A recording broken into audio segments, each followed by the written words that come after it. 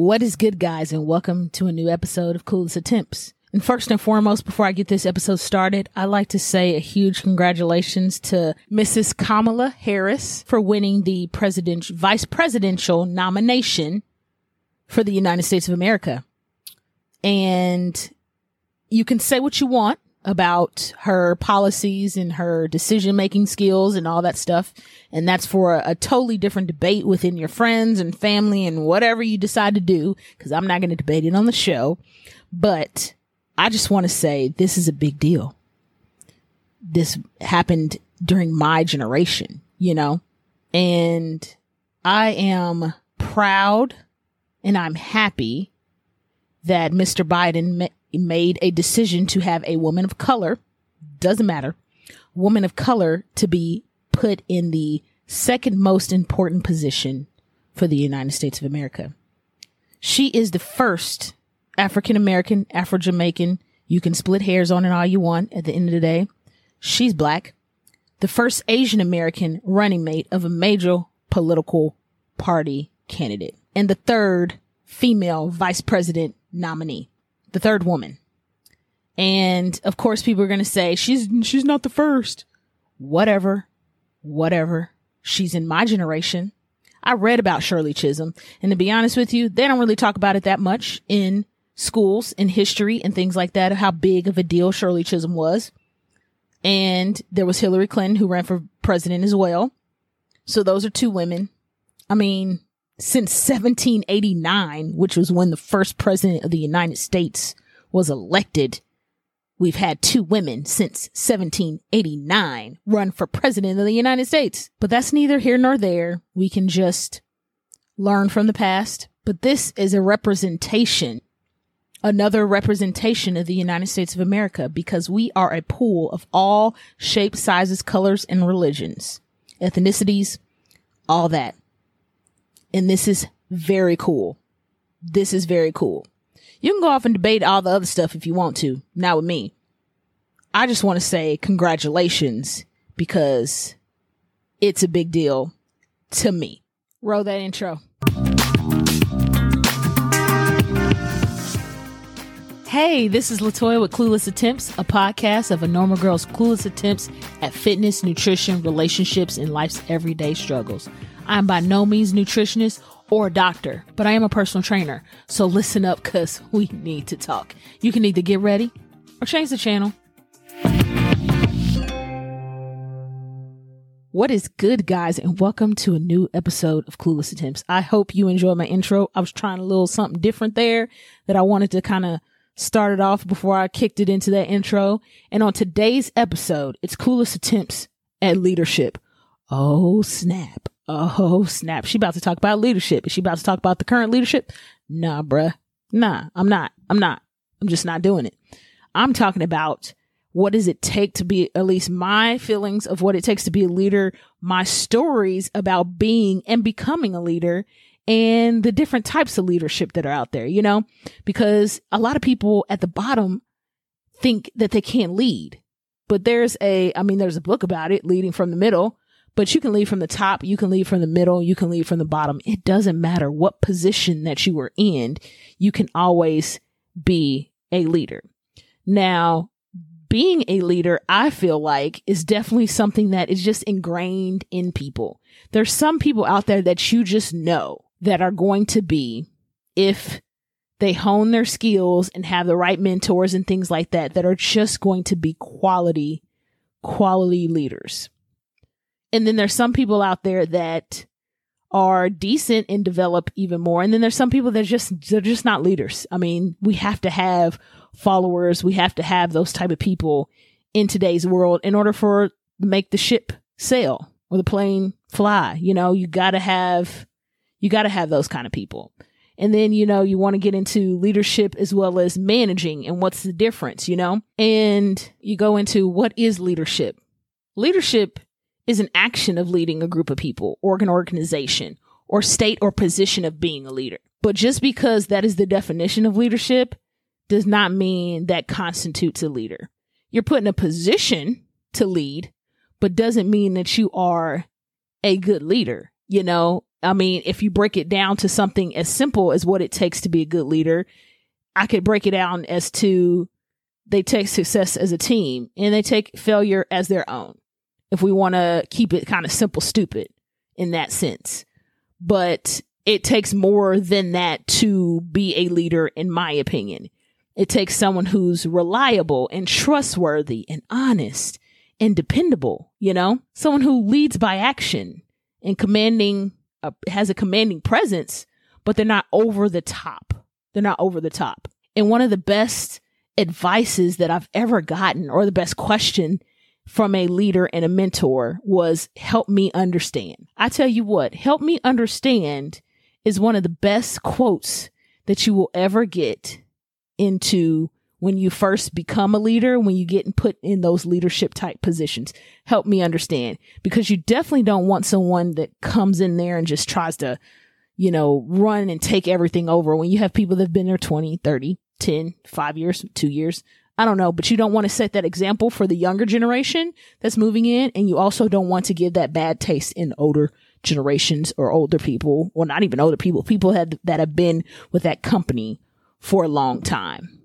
But let me kind of backtrack and talk about how at least I knew from a young age that I was meant to lead.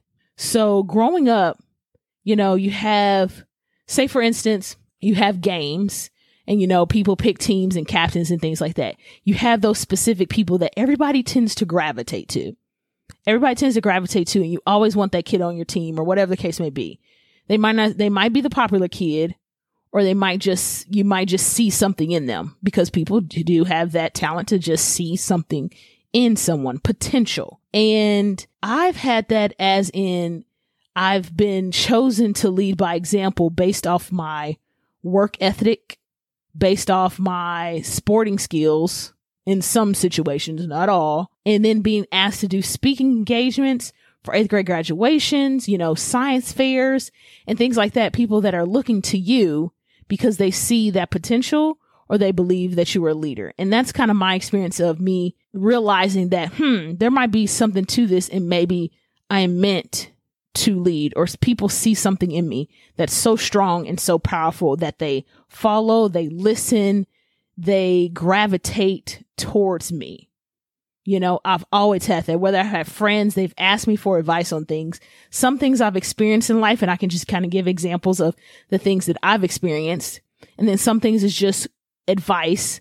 But as I've gotten older, I've had to learn about being an even better leader, whether it comes in friendships or not just work. You know, I have to be the last to speak, and I have to be a listener, because I tell you what, I'm a Leo, and my natural instinct is me.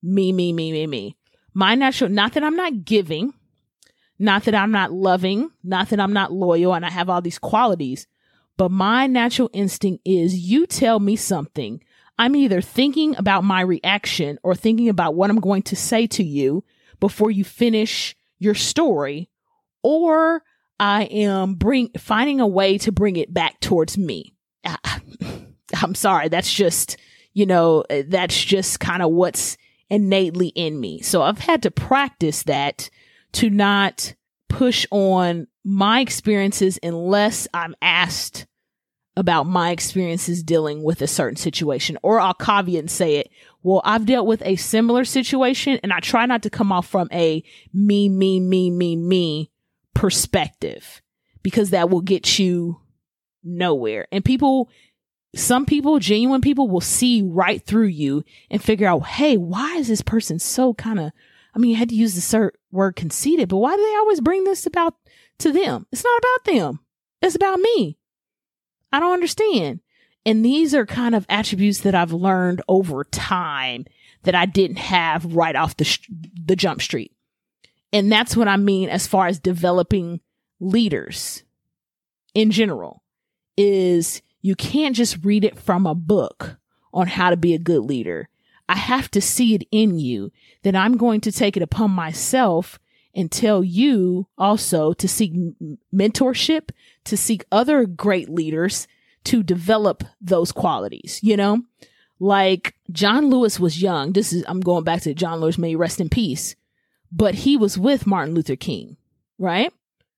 And he followed by that example because John Lewis was always innately, at a young age, a leader.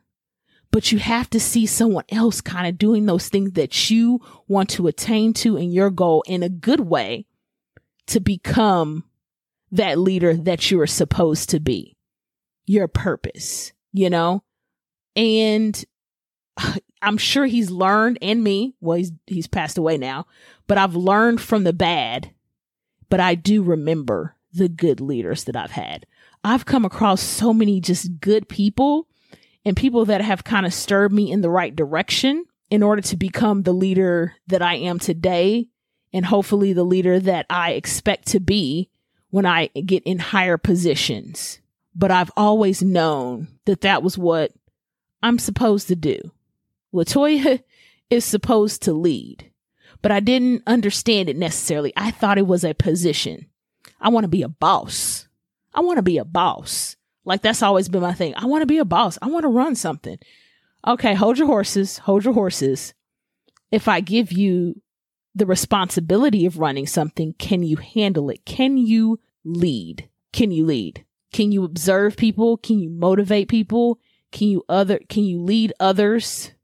Or can you motivate others to lead? Not telling them necessarily what to do, but giving them a sense of responsibility. Giving them a sense of pride when they do something that you ask them to do, you know? I mean, you go back and look at coaches, gang members, you know what I'm saying? A group of kids.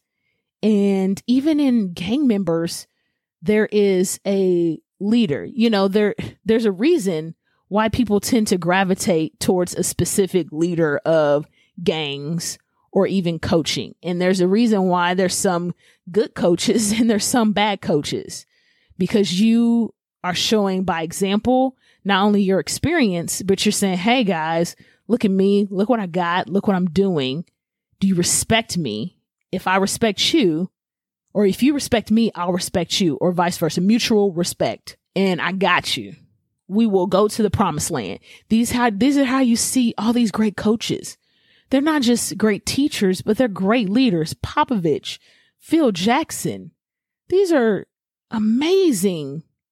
I mean, there's more out there, but these are amazing leaders. I mean, I'm a Chicago Bulls fan, and you saw the breakdown of Jim Boylen for the coaching the Chicago Bulls. And why? Because he lost the respect of his team members. They didn't trust him anymore. Not that he wasn't knowledgeable. Not that he didn't push them to be their best, but he probably did a really bad job at motivating these guys. They're not, college athletes, of course. They're adults, but motivating these guys to win a title, because they do want to win a title. No one goes into the NBA and wants to lose, period. NBA, NFL, NHL, MLB, all those. They don't want to lose, but you have to harness that want and that tenacity to win a championship, besides the skills of your players. I mean, we've seen it. I mean, I hate to give basketball references, but we've seen it in the Detroit Pistons back in the day with Richard Hamilton, Chauncey Billups, Big Ben. No, not Big Ben. He had Ben, big hair. Can't even think of his name. I know some basketball fans are going to be like, oh my gosh, LaToya, how can you not remember? You're right. Tajon Prince, those guys. They weren't the most overly athletic guys in the world. They weren't the best as far as like one-on-one, like you see with LeBron and, James Harden and Russell Westbrook and Jimmy Butler. But as a team, and their coach was able to grasp, not just use their talent and their ability to win a championship. You're good at this. Okay, well, I need you to do this, and I need you to do this to the best of your ability. And that's what it takes to be a leader. When you are in positions of power and you see those bright young individuals or older individuals, because you need to pull on them too, or you see what is good in them, what they can do, and you hone that skill. You hone it and you make them feel like they are the best thing ever, because they know that, and you need them. People just want to feel loved and needed. And that's a fact. That's how you can get the best out of your people. That's very true. Very true. Also, I realize that leading, you have to make hard decisions.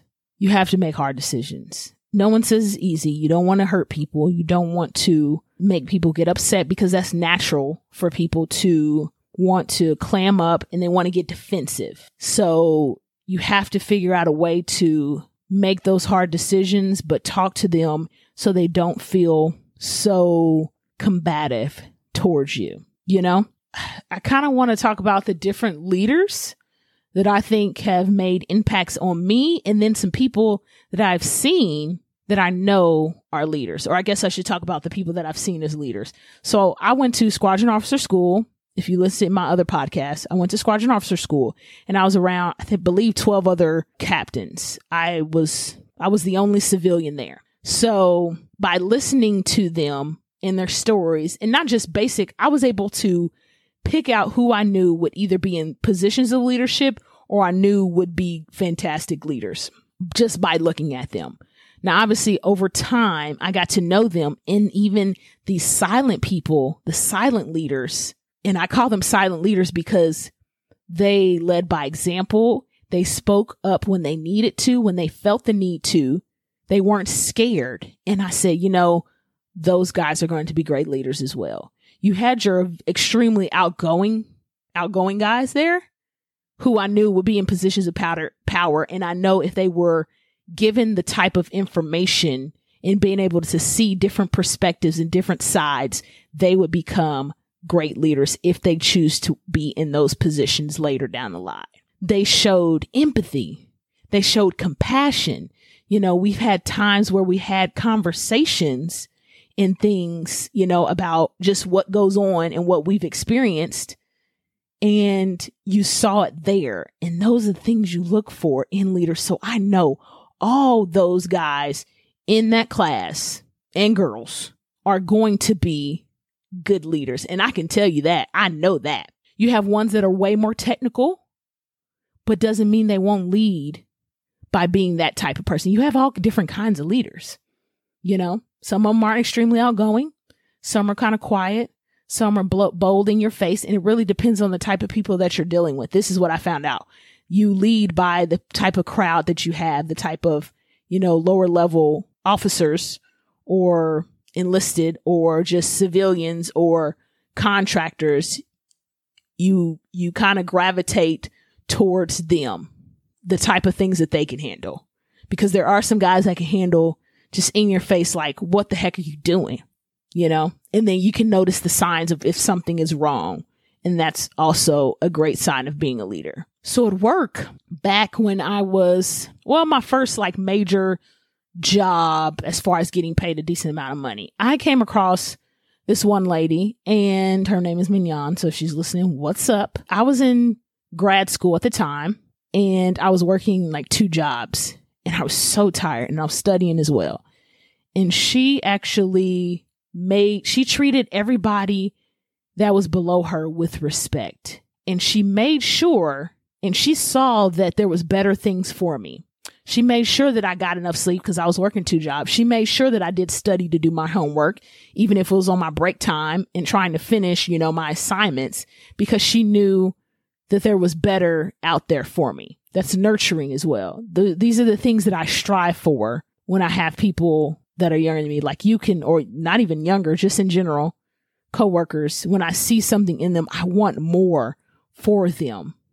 Now, it's a difference if they don't want more for themselves, but the ones that do want more for them, and I see it, I try to push so badly so they can attain those goals. I have now in the government, I have 3 guys that, one used to work with me.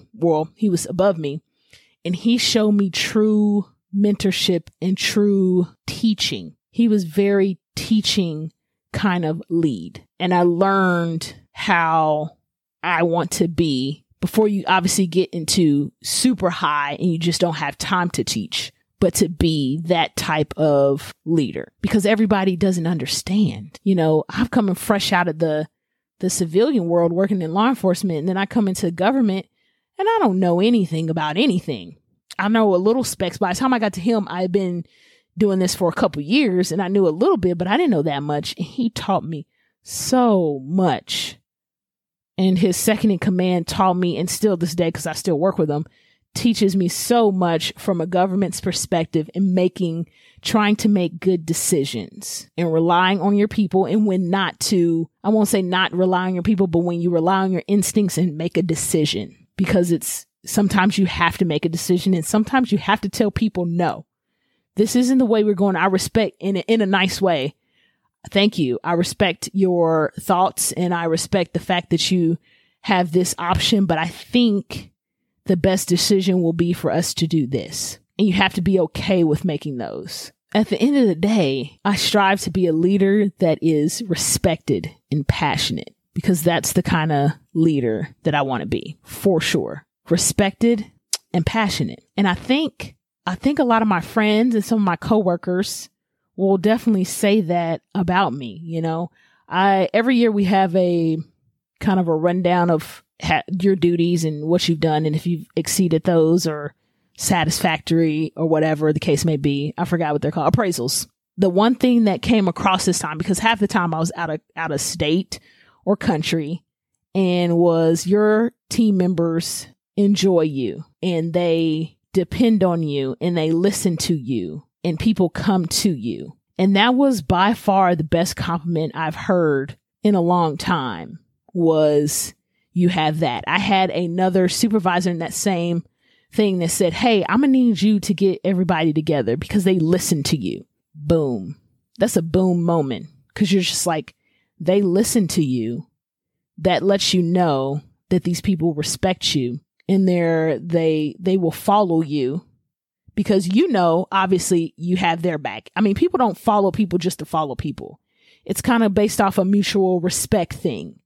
It's kind of like, okay, well, you got my back. I tried to instill that into the people that I work with. Like, especially if you have a good reason for something and you feel like this is the best way and I'm going to trust you, then I will go to bat for you. I will go to bat for you, and I will ride with you on that horse and say, yes, this is the way we're going. This is the reason why we're going this way. If you want any technical information of why we're going this way, this is why we're going this way. But that right there, getting that type of word feedback from my lead and from my boss was amazing. So that's all I kind of have to say to you guys, is be the type of leader you would want. And that right there will probably get you and help you succeed in life when you decide to be the type of leader that you want to see. And guys, that's the show. One thing I say to my friends all the time is no one listens to me. So I hope you listened, and I hope you tell others to listen to Clueless Attempts and tell them to be ready. Until next time.